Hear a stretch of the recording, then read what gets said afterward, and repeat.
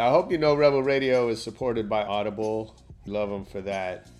You know, if you talk to most people about living in LA, they'll say the worst thing about it is the traffic. You know, me, I really don't mind the traffic because I use it as my listening time. I listen to books on Audible, and it's really changed my career, my whole reading, all of that. There's an unbeatable selection of books on Audible. I listen to fiction, a lot of mysteries, business books, personal growth, biographies. I just finished a great book called Let's Go Crazy, Prince and the Making of Purple Rain, written by Alan Light. It's if you're a Prince fan, you got to get into that one. I'm about to start on The Drop by Dennis Lehane, which looks cool. I go through like a book a week, something crazy like that, because I use my time in the car, in the gym, on the bike. Whenever I'm on a conference call, ignoring everybody, I'm listening to Audible. Go to Audible and get a free audiobook with a 30-day trial, audible.com/rebel. That's a special code only for fans of Rebel Radio. Because we love you, we hook you up. Audible.com/rebel. My name is Brent Bushnell, and so excited to be here on Rebel Radio. I'm the CEO and co-founder of 2-Bit Circus. Fuck you, Josh. That's awesome. What's up? This is Rebel Radio. What up? What up? This is DJ Newmark. This is Peanut Butter Wolf. It's your boy. It's okay. Keep checking out Rebel Radio. Rebel Radio. This is Rebel Radio. We're in the place right here. Rebel Radio is going down. Would you say Rebel Radio? Oh, wait. Let's do it again. Rebel Radio. Hey, what's up, Rebels? Welcome back to Rebel Radio, the show where every week we talk to the rebels who are shaping youth culture. We find out why they do it, how they do it, and what you can do to get a little piece of the pie for yourself. We're also the only show that features new music every week from the homies over at EDM.com. Hey, this week I'm coming to you as I speak. I'm looking out of my hotel room over the Hong Kong harbor. It's amazing out there. I'm in the middle of a 3-week trip. I've been in Tokyo, Beijing, Taiwan, Hong Kong. I can't wait to get home next week and share some interviews that I recorded in Beijing with people that are running the nightlife, the music and art scenes in that city. Some really cool stuff to share with you when I get back. But this week we have one of the smartest interviews I've done in a while. This guy was amazing. Brent Bushnell is my guest today. Brent is the founder of 2-Bit Circus, which is building micro amusement parks. They're about to launch their first one in Los Angeles in January. And he's really reinventing family entertainment using VR and other technology combined with, the old familiar entertainment of our childhood and before. He's going to talk about his journey into the family business. He's got a really famous father who was an innovator in family entertainment. I'll let you find out about that for yourself if you're not familiar with Brent and his story. He gives us some simple but powerful techniques for hiring people with passion, and talks about the company that he's building that's going to change the face of what your kids are doing. Really good stuff coming up this week on Rebel Radio, right after our EDM.com track of the week.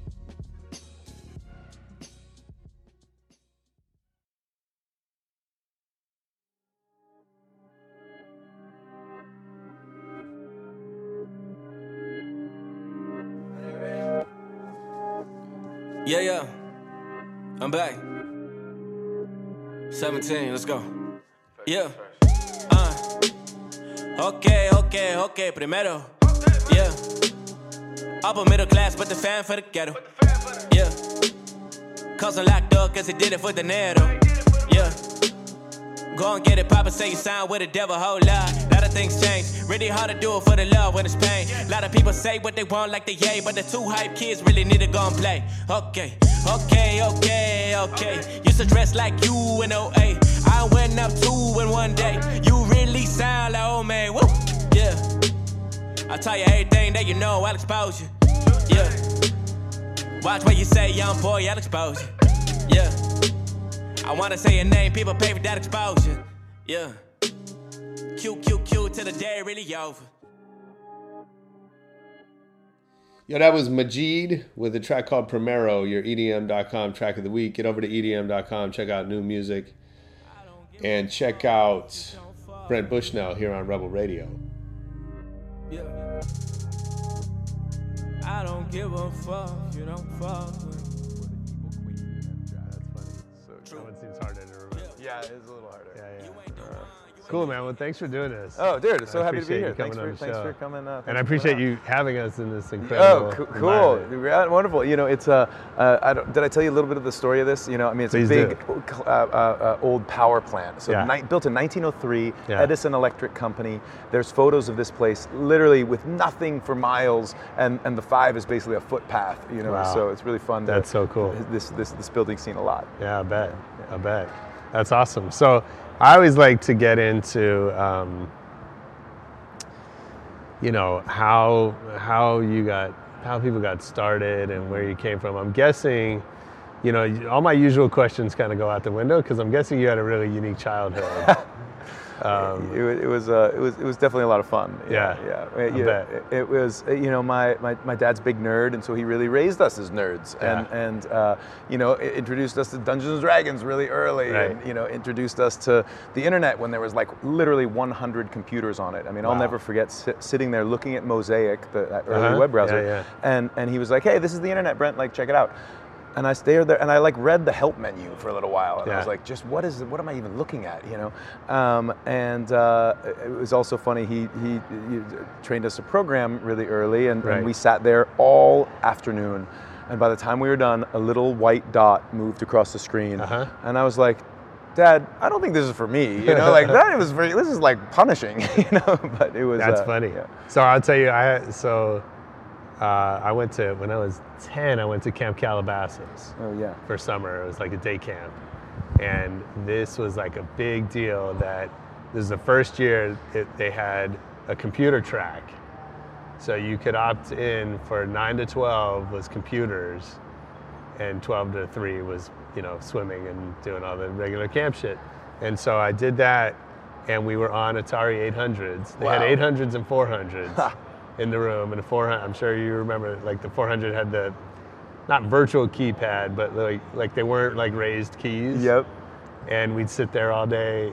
Awesome. Making the screen change colors, like writing these really primitive scripts. Well, in the early days, you know, people were asking him, you know, as people were plugging this stuff into their TVs, they were like, "How do you get the TV station to change like that?" You know, and it was a concept that you could plug something into your TV and it would locally create that sort of those visuals was really an anathema. You know. Yeah. Were you a gamer as a kid? I imagine. Totally. Oh my God, we loved video games, and not just video games, board games, card games. You know, we as a family played tons of games, lots of that stuff. Dad's always been obsessed with games, and so we were, you know, always exploring a lot of the new stuff. And as a result, played very little Atari. Interestingly enough. Is that right? Yeah, because he was always bringing home the latest stuff. Right. So we'd have, you know, why are we going to play the old stuff when the brand new Nintendo is here and the crazy hard to get a hold of, you know, Japanese Famicom and all these different things? We were like, yeah, okay, Atari, whatever. You know, it was really fun to have all the new stuff. Well, the rest of us were excited when the new Atari stuff came out.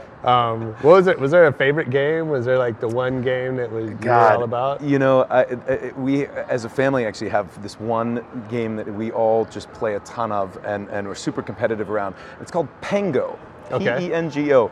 Most people have never even heard of it, and it's a little bit like Pac-Man, but you can reconfigure the walls, and it's just, if for some reason it just really got under our skin, and we used to have family tournaments and that kind of stuff. So that was a big game.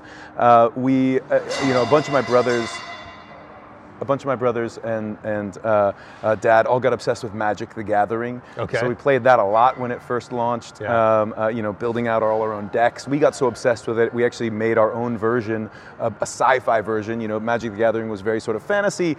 We also really liked sci-fi and space and whatnot. So we made a sort of interplanetary version of that we called Worlds, and we actually licensed it to Topps baseball cards. My brother Tyler and I missed tons of school, you know, and went to Kinko's, you know, printing out our own cards to make delivery deadlines, and really had a ball, you know, both playing games but also building our own. That's That sounds like a lot of fun. Yeah. Fun way to grow up, I'm sure. I was listening to a podcast with your dad. I think it was How I Built This. Oh, yeah. Recently, and I mean, just a fascinating story. I particularly loved, like, he described launching Chuck E. Cheese. Yep. And how, like, we're kind of what he said is like, we're making all these games, but now we get to build a place where people go to play the games. It was literally a go-to-market strategy for the games. Yeah. Think like Michelin guides to sell more Michelin tires. Right? And so for them, at the time, arcades were seedy places. Right. And so if you were Atari, you could get, you can get games in front of 16 and 17-year-olds, 15-year-olds, but, for a 6-year-old, that was not a place a family was going to go. And so Atari Labs, which was really a prolific part of Atari in terms of just throwing a lot of stuff against the wall, a lot of churn, a lot of experimentation, was literally in a separate building from Atari. Atari was down in the valley, and Atari Labs was up in Grass Valley, Northern California. And so that creative environment had all sorts of interesting stuff come out of it, including a freaking internet. Right? They were working on their own dial-up modems to share scores and stuff. But one of the things was this restaurant. Yeah. And Dad sells Atari to Warner, and they, at the time, they knew how to sell, records, and the concept of sort of plastic with information on it that could be replaced in the home made a lot of sense. Same kind of thing. So the cartridges made sense, but they were like, well, this restaurant, we don't really get it. So Dad ended up buying that and running it, turning it into Chuck E. Cheese, and it was that safe, family-friendly place that was a go-to-market strategy for the games, but then also became its own right. Sure. So were you in the family business as a kid? Was that was that your path? Well, so Dad raised us with kind of one foot in engineering and one foot in entrepreneurship, and he was always very clear with us from a very young age. He was like, "Listen, I'm not going to give you any money. You're going to do this on your own." Like, I've watched what happens to kids who are given a lot of things and don't have hardship. Like, he was a self-made man, grew up in Utah. His dad died really young, and so he worked really hard from a very young age, and he expected that of us. And so he would twist our toes in the morning to get us out of bed to go weed the garden, and was always sort of pushing us to do stuff. Hey, go sell stuff at the bottom of the driveway. Go sell stuff at the we sold mistletoe wrapped in red ribbon at Christmas. We made our own jewelry and sold out in front of the supermarket. I sold candy bars for my baseball team, sold magazine subscription sales. Like, we were always out there pushing stuff. Yeah. And so he would, I have 7 siblings, which is a lot of kids, right? And so, that his parental attention sort of distributed across 7, you might think, did we get any time at all? Sure. And the one thing that was really powerful was he would take us one-on-one on trips. And so he would take us to business meetings, and he would take us, and this was this very special time with Dad to go and one-on-one travel with him wherever he was going. But you would not only get this sort of one-on-one time with him, but you would also go into the meeting, and he'd be like, okay, you're not going to say anything, but here's what's about to happen, and here's what I expect to get out of it, and then we'd have the breakdown after the meeting. Here's what happened. Yeah. And so it was really wonderful to be there on the ground, a part of it, both getting to spend time with Dad, but also getting a real window behind the scenes of what business was like and what that meant. And so we spent time playing games and going exploring new stuff, and we spent time building business and working on our own stuff. Is there a central lesson you think you learned from that approach to parenting? A few. One that, really pushing your kids to develop that grit, right? Dad used to always say, Mom is always going to protect you from the world, and I'm going to give you doses of how hard it can be, and it's going to be little pieces, but, Dad was sort of the bearer of bad news, and Mom was always going to be sort of the good news. But he was, it wasn't mean or malicious. It was very much like, hey, the world's hard and you guys better shape up, and he used to call us hothouse plants, and that was such a derogatory term to be hothouse plants, so we never wanted to be that. But he would really, push us. So I think that was really important, pushing us to work all the time, really, effort tracking with reward. Like, hey, you did a thing, great. Here's an allowance for having done that specific thing.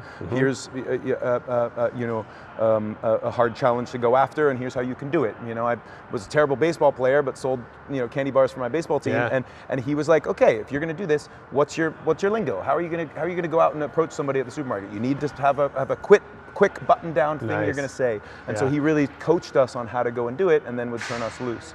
And so in terms of sort of early business formation, something he's always been really serious and strict about is go out and do something today. Don't just think about what it could be.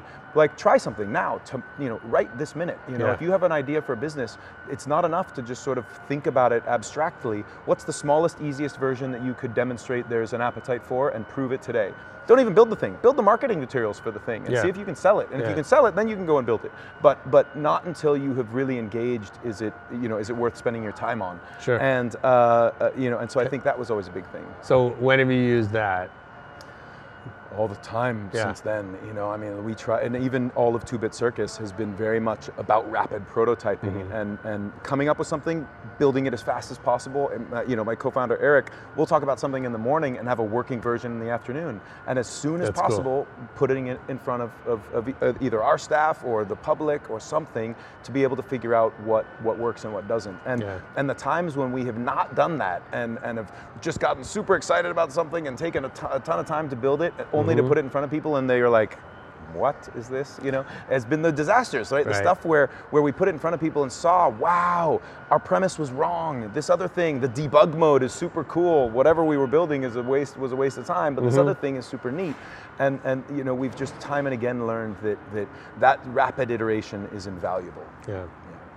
So given that environment and that upbringing, was there an aha moment when you realized this is my path? When did it kind of officially start for you? Was there something that triggered that?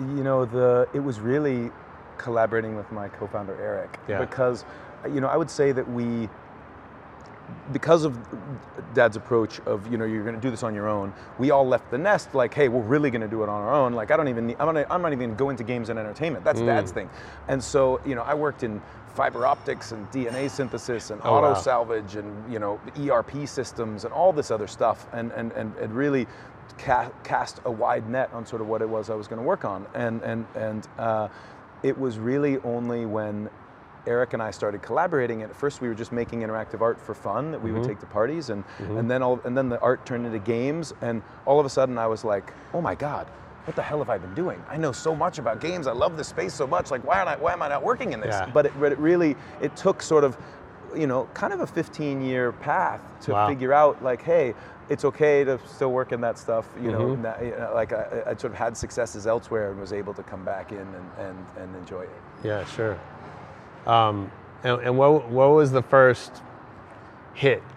So you say all of a sudden this is working. What was that?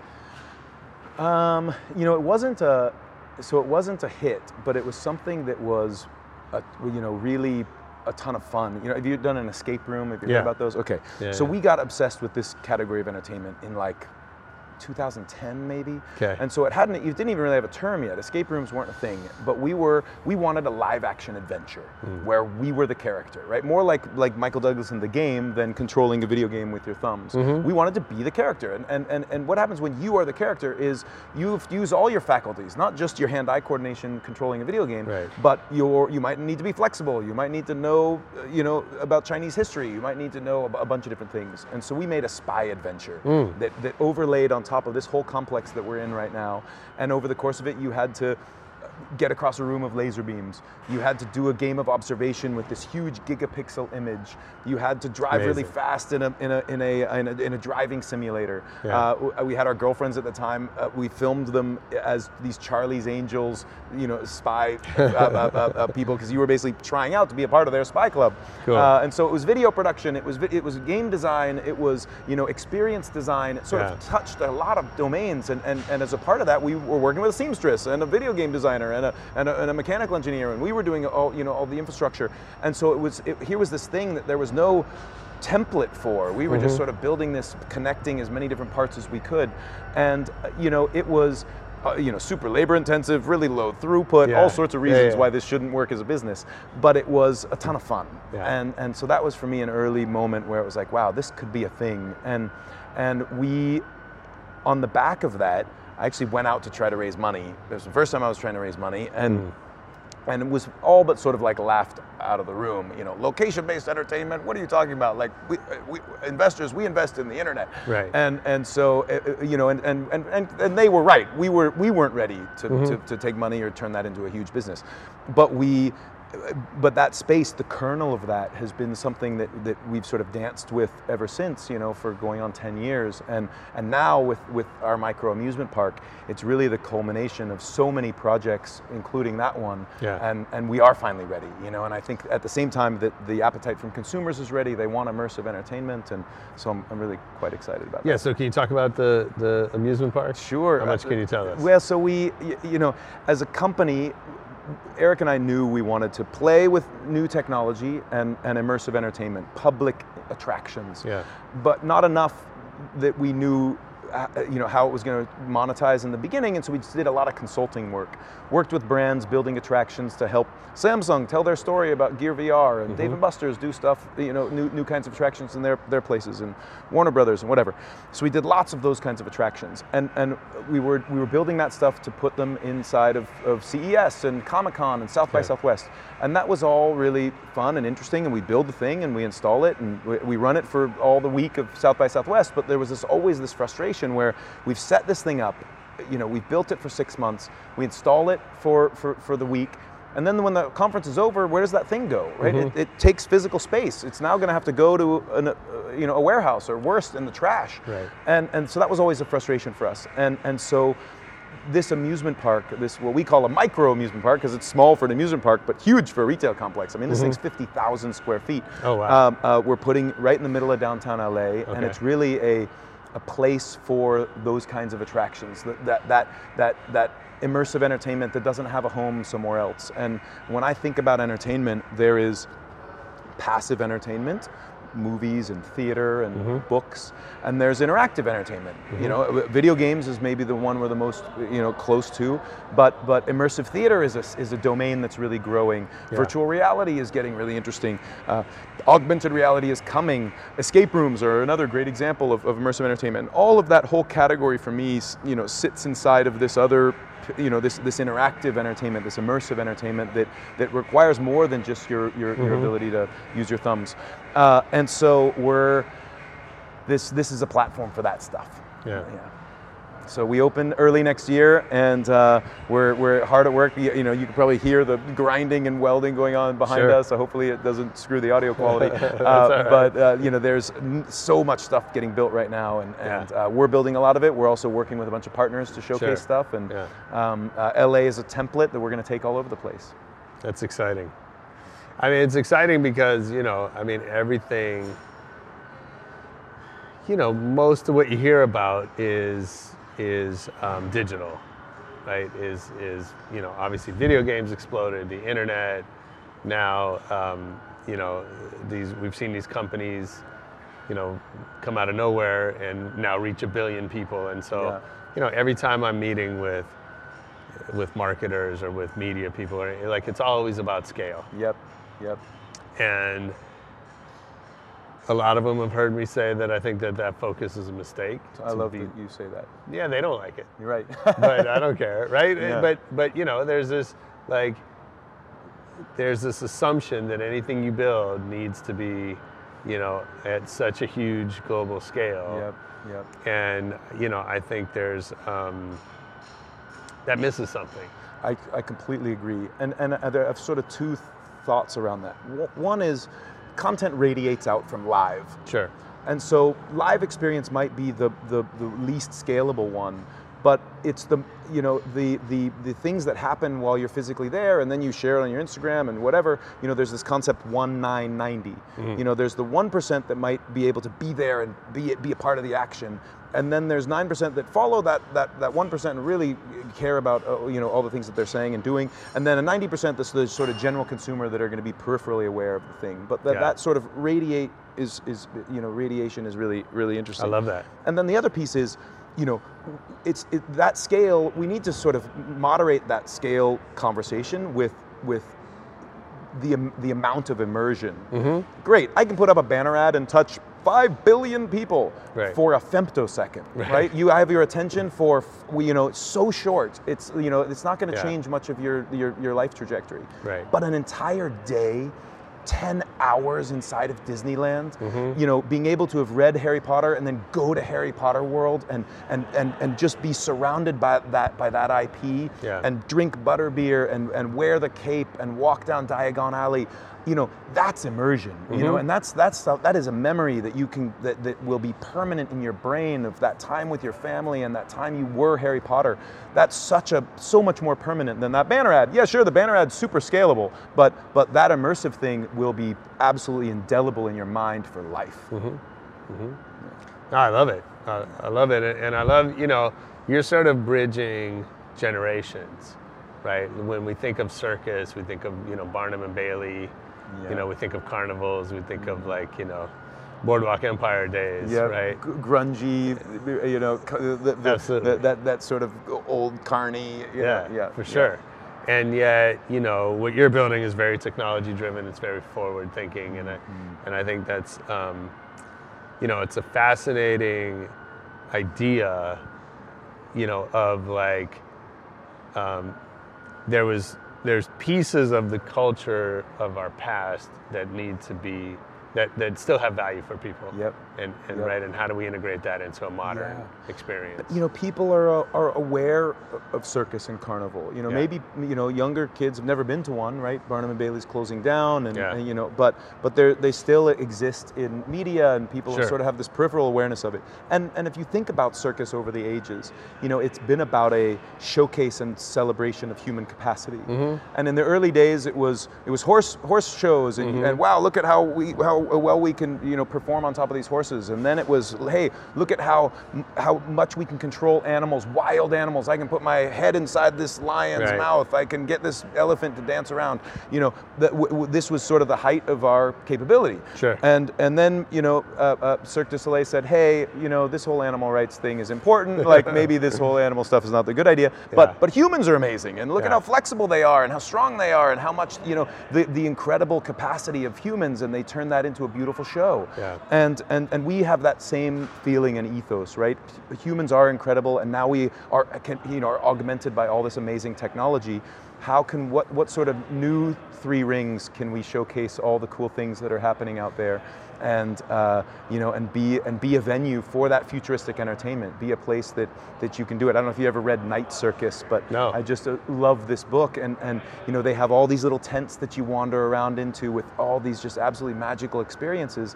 People want that whimsy, that mystery, and a way to get hands-on with all this new magical stuff in a way that's not Best Buy, frankly. I mean, there's a fun way to showcase this stuff, and ideally it'd be with your friends and family, and you get to have food and beverage around it, and absolutely make a real experience. So, what kind of company does it take to build that future? Like, how do you think about the company culture? And how would you describe the culture here?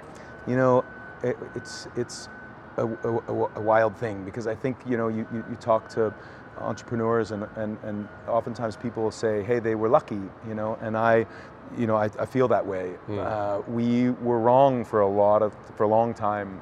We built a whole GPS-enabled smartphone game long before Pokemon Go, and it didn't work. We built that escape room thing long before escape rooms, and it didn't work. And we, so almost like a broken watch. We've just sort of always thought immersive entertainment was awesome, and all of a sudden our timing was right. But I really feel like, I couldn't describe the path to create Two-Bit. It found us, and our timing was right, and we just sort of did the thing that we were passionate about until it worked. And so it's a little disingenuous to have like a clear pathway, because we really were lucky. But I think the thing that entrepreneurs do is sort of create their own luck, right? It's a lot about like your times at bat. How many times do you keep doing it? And you failed 99 times and you just keep doing it until something works. And you don't know which of the ones are going to work. And you ask any movie executives like, why'd you spend all that money on that movie that failed? They don't know which ones are going to fail, right? They got to throw a lot against the wall and then hopefully one of them is going to work. Yeah. And so, I feel like that's very much at the root of this. And so, for us, we, I'm so thankful that we finally found some things that really have worked, and so that's been really exciting. And so I think in our culture, that as we talked about before, experimentation and trying lots of stuff has been very paramount.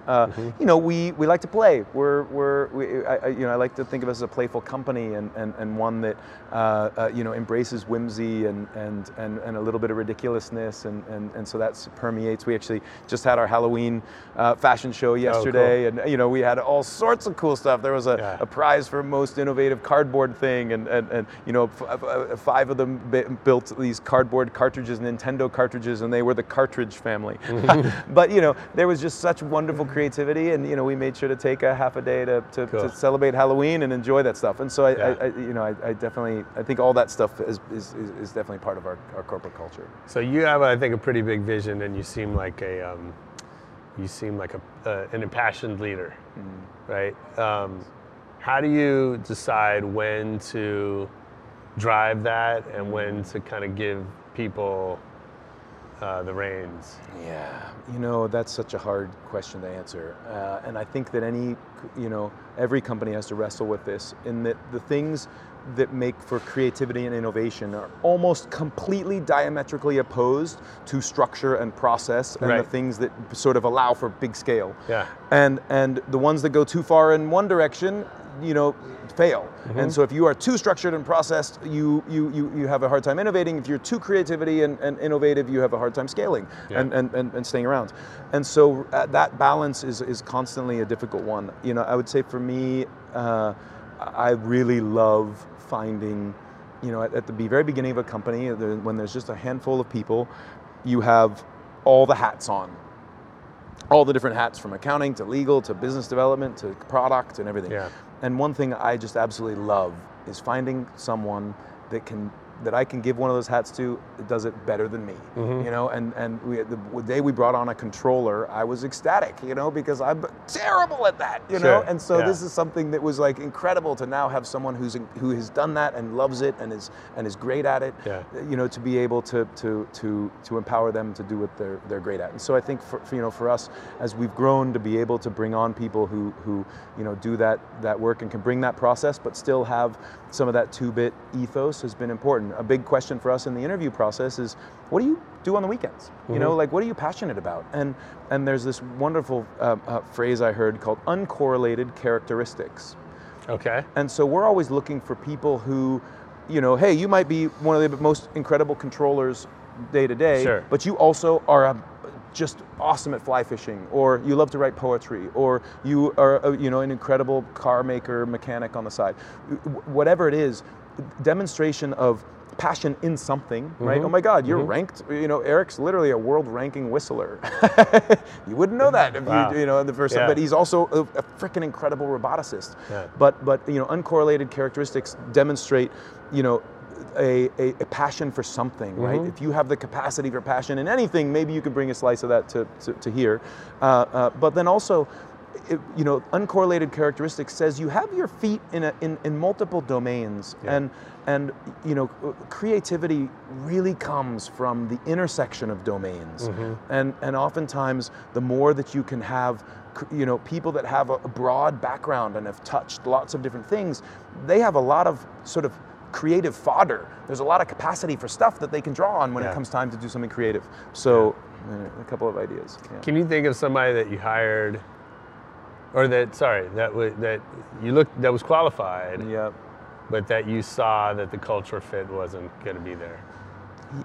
Definitely. And I think that's, especially as you grow as a company and there's more people to talk to, more people to interact with. You know, no matter what role you're in, your capacity to interact with people is very important. And I think this is something that our school system really doesn't do a great job of, is that, yeah, we might do really wonderfully on getting you to a score for your ACTs and your SATs and your, you know, whatever, but that EQ, your emotional quotient of being able to empathize with someone and convey a message to them is very important. And we have met people who are off the charts brilliant and crush all of those tests, and their IQ is tremendous, and their EQ is terrible. And so the challenge becomes, hey, great, you can do this job, you can do the technical, the quantitative part of this job you can knock out of the park. The qualitative part, the part that allows you to interact with everybody else in this company and maybe our customers and whatever, all those other pieces, if those aren't there too, it's not going to work, you know? So is it hard to resist the temptation to hire those people anyway because you need a job done and they can do it? Totally, yeah. Totally. And sometimes if you can come up with a structure that insulates them, or you know, you can hand wring and figure out ways to pull it off. But for the most part, looking for folks that can hit both those is really important. So what you're doing is not easy. Like this is a big hill to climb. Tell me about it. Yeah, I'm sure I'm not breaking any news to you. I'm sorry if I burst your bubble just now. Oh, no, wait, are you serious? Shit. I gotta get... Yeah, that's my pep talk for the day. I'm a motivational speaker on the side. You might not know that. Have there been times when you've questioned the mission? Man, you know, we did, so you know, I mentioned we'd done a lot of consulting for a long time, and then we said, hey, you know, we don't want to just be a consultancy, we want to make our own IP, we want to go direct to consumer, and our first big test of that was this huge carnival. We had a huge traveling carnival. Right. Steam Carnival. Steam Carnival. Yeah. We launched it on Kickstarter, and oh my God, you know, the first sort of validation that people wanted this happened, right? We got a ton of visibility. We were in Time and USA Today and on the Discovery Channel, and oh my gosh, yes. And we did two of them. We did one in LA and we did one in San Francisco. And it took a year of planning and fundraising and sponsorship and partner relations and all of this stuff. And we built all the things and we set it up for 10 days and then we operated it for 3 days, over that weekend. And it was absolutely exhausting. And so on the one side, there was all of this excitement and we were sold out every day and all this media coverage and people loved it. And on the other side, it literally took the company 30 days to recover. Like we literally all practically died, and this place was a morgue for a month, and that's not sustainable. And by the end of the second, we went into the second one thinking we're going to tour this across the country. Oh my God, it's going to be amazing. And we left the second one being like, no, like we're going to die if we do it again. We can't do this again. And that was really heartbreaking. Actually, the day we made that decision, I cried because I had poured so much of my life energy into this thing, and the whole team had poured their life energy into it. I'd been out there yelling from the rooftops how amazing it would be, and had talked to every single person I could, and had spoken with brands and partners and media and everything, and it just had sold this vision. And you get to you believe it, right? You as the entrepreneur have to believe it first before you can sell partners, before you can sell employees, before you can sell anybody. And to come back from that and be like, no, it's not the right format, and to really embrace that and realize it and then figure out how to reposition was like absolutely crushing. And what did you rely on to pull you through that? To get out of it? I've got a great board of advisors, which I think everybody on the planet should have. And we maybe another term is just mentors. But I think everybody should have a group of people that they feel like they can turn to talk, ask for advice and as a sounding board, and ideally the more diverse that group is, the better. They come from all walks of life, and so I made sure to so I had a lot of conversations with those folks. Was there one nugget of wisdom that stands out? Gosh, thinking back to it, I think that really, thinking about what would scale look like, we were really, we had sort of convinced ourselves that we had a scalable thing, and it wasn't yet, So really figuring out what that was. Travel. I really love taking time to go and get creative inspiration just from seeing the world and what else is going on. And so those two things were super important. And I'm really thankful for that whole process. Sure. We learned a ton, and the carnival was a wonderful test. Beautifully, it lives on. We actually merged the whole program with a nonprofit. They became the 2-Bit Circus Foundation. And as a for-profit, we threw 2 carnivals. Since then, they've thrown 6 or 7. The last one just happened in Dallas a week ago. Nice. And the format has found its place and is now a complete replacement for the science fair. Right. Kids get to learn STEM and STEAM, building their own games, and then learn business throwing their own carnival. So it's more exciting than a science fair, and it's great, Yeah. And so out of this one thing, 2 things happened. That nonprofit is now running, and our amusement park is happening. So on the balance, thank God. I'm so grateful that we went through that process. Yeah. Freaking was terrible at the time. It totally sucked.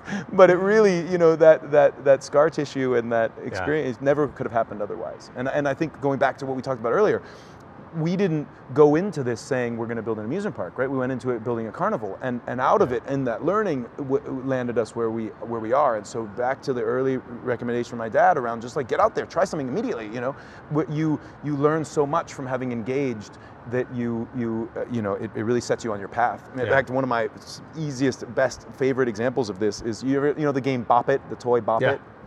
That toy designer, awesome guy up in San Francisco, set out to make a more fun remote control for his TV.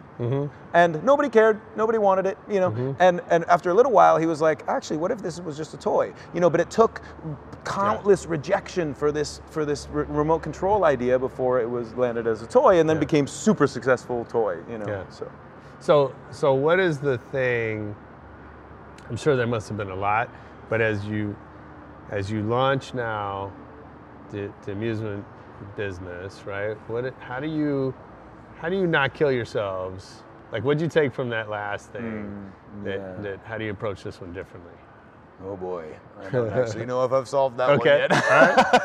All right. Well, I will say, I got married this year, which has been great. Nice. And the time that I have with my wife is such sacred, restorative time, I find, and so that has been that's definitely been helpful. I think for the team, we have more structure than we've ever had before, and that structure comes with timelines and much more clarity than we had before. When we were building the carnival, nobody knew what a steam carnival was, including us, right? We were just pulling it all together, and so we were through brute force and our bodies, in the breach, able to build the thing. And I think we've brought on enough people with experience building attractions and building amusement parks that we have a little more visibility into the process and can be a little more thoughtful, right? Work smart, not hard. Right. And so that's been helpful. But I will say, we haven't figured it out. Sure. Like, it's still absolutely a total slog. And I was here this weekend. This last weekend, I'll be here this weekend, and course, it definitely is a work in progress. Yeah. It's one of those things that there's things like riding a bike that you just learn once and you never forget, and then there's things like going to the gym and eating healthy that are just an active practice. You have to learn over for and over. sure. This is one of those you have to learn over and over. I'm sure. Yeah, absolutely. But I think it forces you into a different frame of mind, right? Because once you open, you stay open. Right? Yeah. You got to operate the day after and the day after, and and I really can't wait for that, because I feel right now so sort of untethered from the metrics of staying open and seeing what works and what doesn't work, and are we did people respond to that campaign or not respond? Like, is it is it working or not? And while we've been building the park and all the stuff inside it, we've been really untethered from that connectivity, and I love that connectivity. And so I really am ecstatic to get open. Yo, if you're liking all this technology talk, let's go back in the Rebel Radio archives. My man AJ Burtonshaw, who's the founder and CEO of Serato, which is the most ubiquitous DJ software technology. He's got some great stories about how he's built that company into a real powerhouse. Go to iTunes, Rebel Radio, or find us on SoundCloud and you can listen to that one. But of course, finish up here with Brent Bushnell. So I know you've done a lot of work with brands, and we've seen like when we think of amusement parks, we think of Disney, we think of Harry Potter World, Yep. right? They're very IP driven. Yep. Many of them, if we want to nerd out on it, there's a difference between a theme park and an amusement park. And a theme park, you described Disneyland, Universal Studios, very IP driven, themed. Amusement parks oftentimes can be the more... So like Six Flags. Six Flags, a great example. Now, those are all adding more theming, and we will have theming in ours as well. We sort of started with micro amusement park to sort of set expectation lower.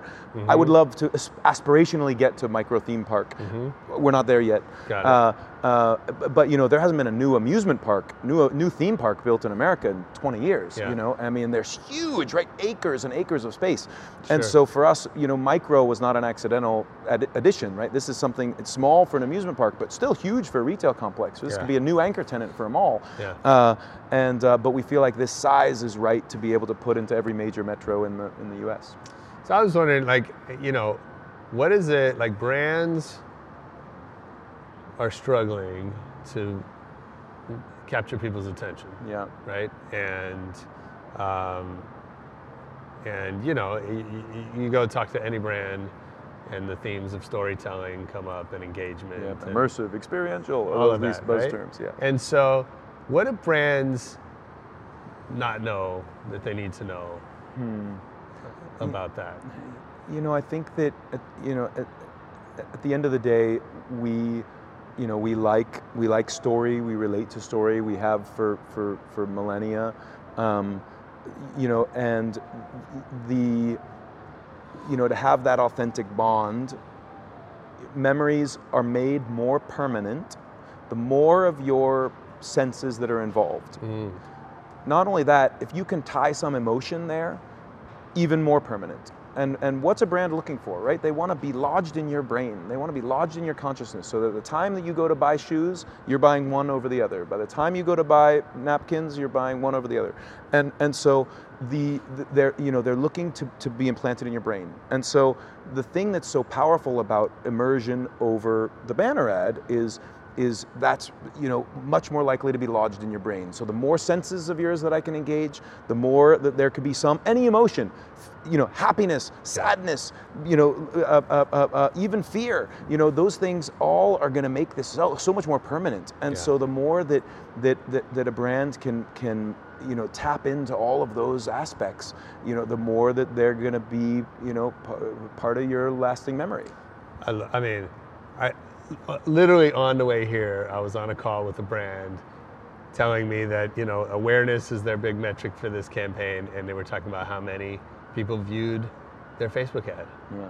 And I just had to say to them, that's not awareness. That's not awareness. Right? You're missing all of the other senses. I literally said those words, you're missing all the other senses that it takes to create awareness, because it's a microsecond of attention that people paid, and it's just not enough. It's just not sufficient, and it could be one part, right? That Facebook thing could be one piece tied to a bunch of other stuff, but that alone is so, and it's so misleading. And I think that a lot of the way that scale is portrayed and the way that people talk about impact of number of impressions and all that stuff's good, but it can't stand alone. It's not the whole story. It's not the whole story, and it really can be misleading, because oh my gosh, 100 people, 1,000 people saw your thing live, but those are the 1,000 that might be your new evangelists, right? Those are the new, those are the group. That's the group that you've got for life. I think about, I'm such a loyal, when a brand when I get close to a brand, I've used the exact same Old Spice deodorant since I was 14. Right. There's certain things that are just mine for good. Yeah. Absolutely. All right, I have to get to a lightning round before. All right, cool. Before we let you go. I always do. James gets mad at me because I always do this. But there's one more question before we get to that. You have I saw a quote from you saying most people are antisocial. What does that mean? So yeah, I'm so glad to add more context to that. I wonder where that showed up. Because I think that in general, humans are very social. Yes. We are social in our core, right? We love, community and have been based on that for time immemorial. I think that we are part of a world that is increasingly antisocial, and the illusion of being on a social network and being social, that's not full social, right? To our earlier thing, it's not using all the senses, right? It's using just a handful of them. And so it's one way to interact, and yay, thank gosh, for it. There's so many different ways in which I keep in touch with my friends because of all the technology we have, but at the same time, those opportunities to be real and social in person are things you really have to make a point to do. And so I think that a lot of our technology is increasingly isolating, even if we are, you can be connected to 1,000 friends, but you're maybe not seeing them in person. And I really think that's a piece that we are trying to attack is getting people back together in person, so that they can be reminded what it's like to be social and playing together again. That's cool. Yeah. Okay, tell me one decision that changed your life forever. Oh man, one decision that changed my life forever.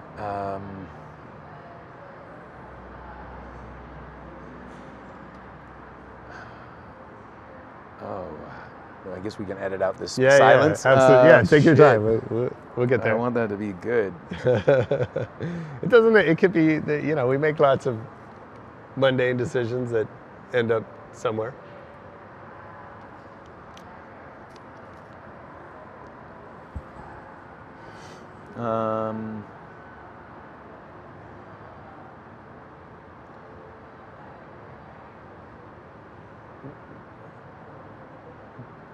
Building things,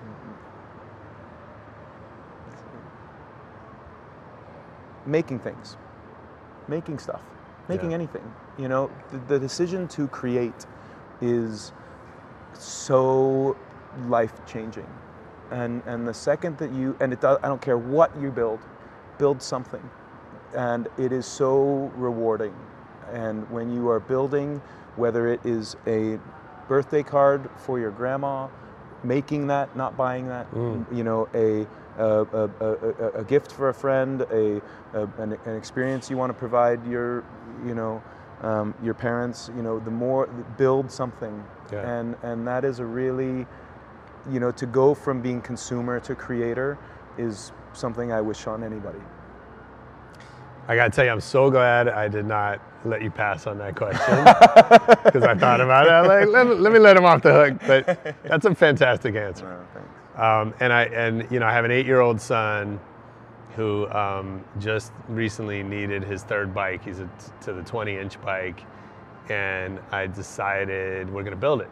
Nice. And so we went and bought a shitty old frame. Awesome. And sandblasted it, and we started really from just scratch. Incredible. And he loves that bike. He probably loves that bike like he never would if you guys had gone and bought it off the shelf and whatever. Totally. That is his thing for life, and that is a really and even after it has fallen apart. Yeah. Right? Oh yeah. It'll be his, and it'll be in his brain as a thing that was, as something that he brought into this world. And that is, I built my first computer, not my first computer, I built one of my early computers. And, hey, what does that mean? Did I mine silicon? And, no, I assembled a bunch of components. Right. But even that level of, But it's way different than putting it in your Amazon cart and having it show up tomorrow. Exactly. And all the parts arrived, and some of them were wrong, and I had to get different ones, and all of this stuff happened. And by the time it was done, that computer was mine. That's so cool. And that was something. Okay, complete this sentence. I don't have talent, I have blank. Enthusiasm. So if I worked here, what's something I would hear you say over and over? The 2-bit pitch. Okay. I feel like sometimes anybody in this place could probably give the tour that I give. That's good. Yeah. That's what you want. Who would you be most excited to learn as a fan of your work? Oh, man.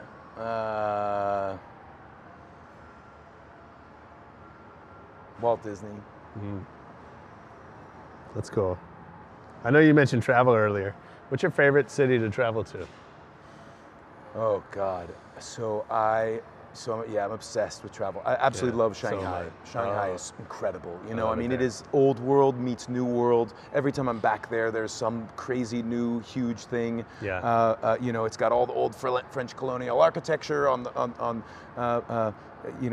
the West, and it's got all the sort of crazy new, high tech in the East, and I love Chinese food. I love Chinese culture. That city is incredible. I love Copenhagen. I've been obsessed with circus and carnival since I was little, and Tivoli Gardens, if you've been, is a wonderful. We just went this summer for the first time. It was awesome. It's a really cool place. So those two I really love a lot. Is there a book that's had, you think, the biggest impact on you? Or maybe the most recent one. There was a bunch that popped to mind. Paul Graham as an author is amazing. He is, he was, if you're familiar with Y Combinator, right? He started that. Before that, he did what ultimately became Yahoo Store, but is an incredible, in addition to doing those amazing things, is an incredible author. And he has a book, Hackers and Painters, that's gorgeous. But all of his essays, I recommend reading. Oh, cool. He's a really incredible author. So I really love Paul Graham. I finished relatively recently Servant Leadership. The Servant is just an incredible book, and that whole concept, I think particularly now, as what leadership is really drawn into question of sort of what is a good leader and what is a bad leader. Sure. I think servant leadership is something I would love for anybody who leads anyone on the planet to read. Is a really great book. And then I mentioned earlier Night Circus, which is total fun and whimsical and gorgeous. I'm gonna check all those out actually. What movie do you think you've seen the most in your life? Oh man! So I love the movie Big Fish. I think I'm obsessed with circus and carnival. It's also a wonderful narrative around a father-son relationship that I think is really special.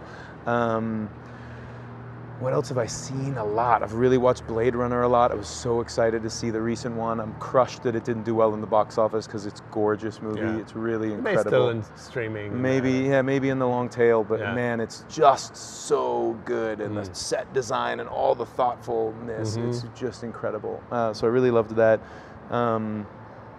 And for some reason, this sort of doesn't track with I think your intent of the question, but I've seen Terminator 2 so many times, but it's not that it's necessarily one of my favorite. But we get a lot of those. Like it's not my favorite, but I keep seeing it anyway. I think it came out at a time in life when it was like one of the early VHS tapes that I owned myself. It was like I actually owned it as opposed to somebody else's, and it was for some reason I ended up seeing that a lot.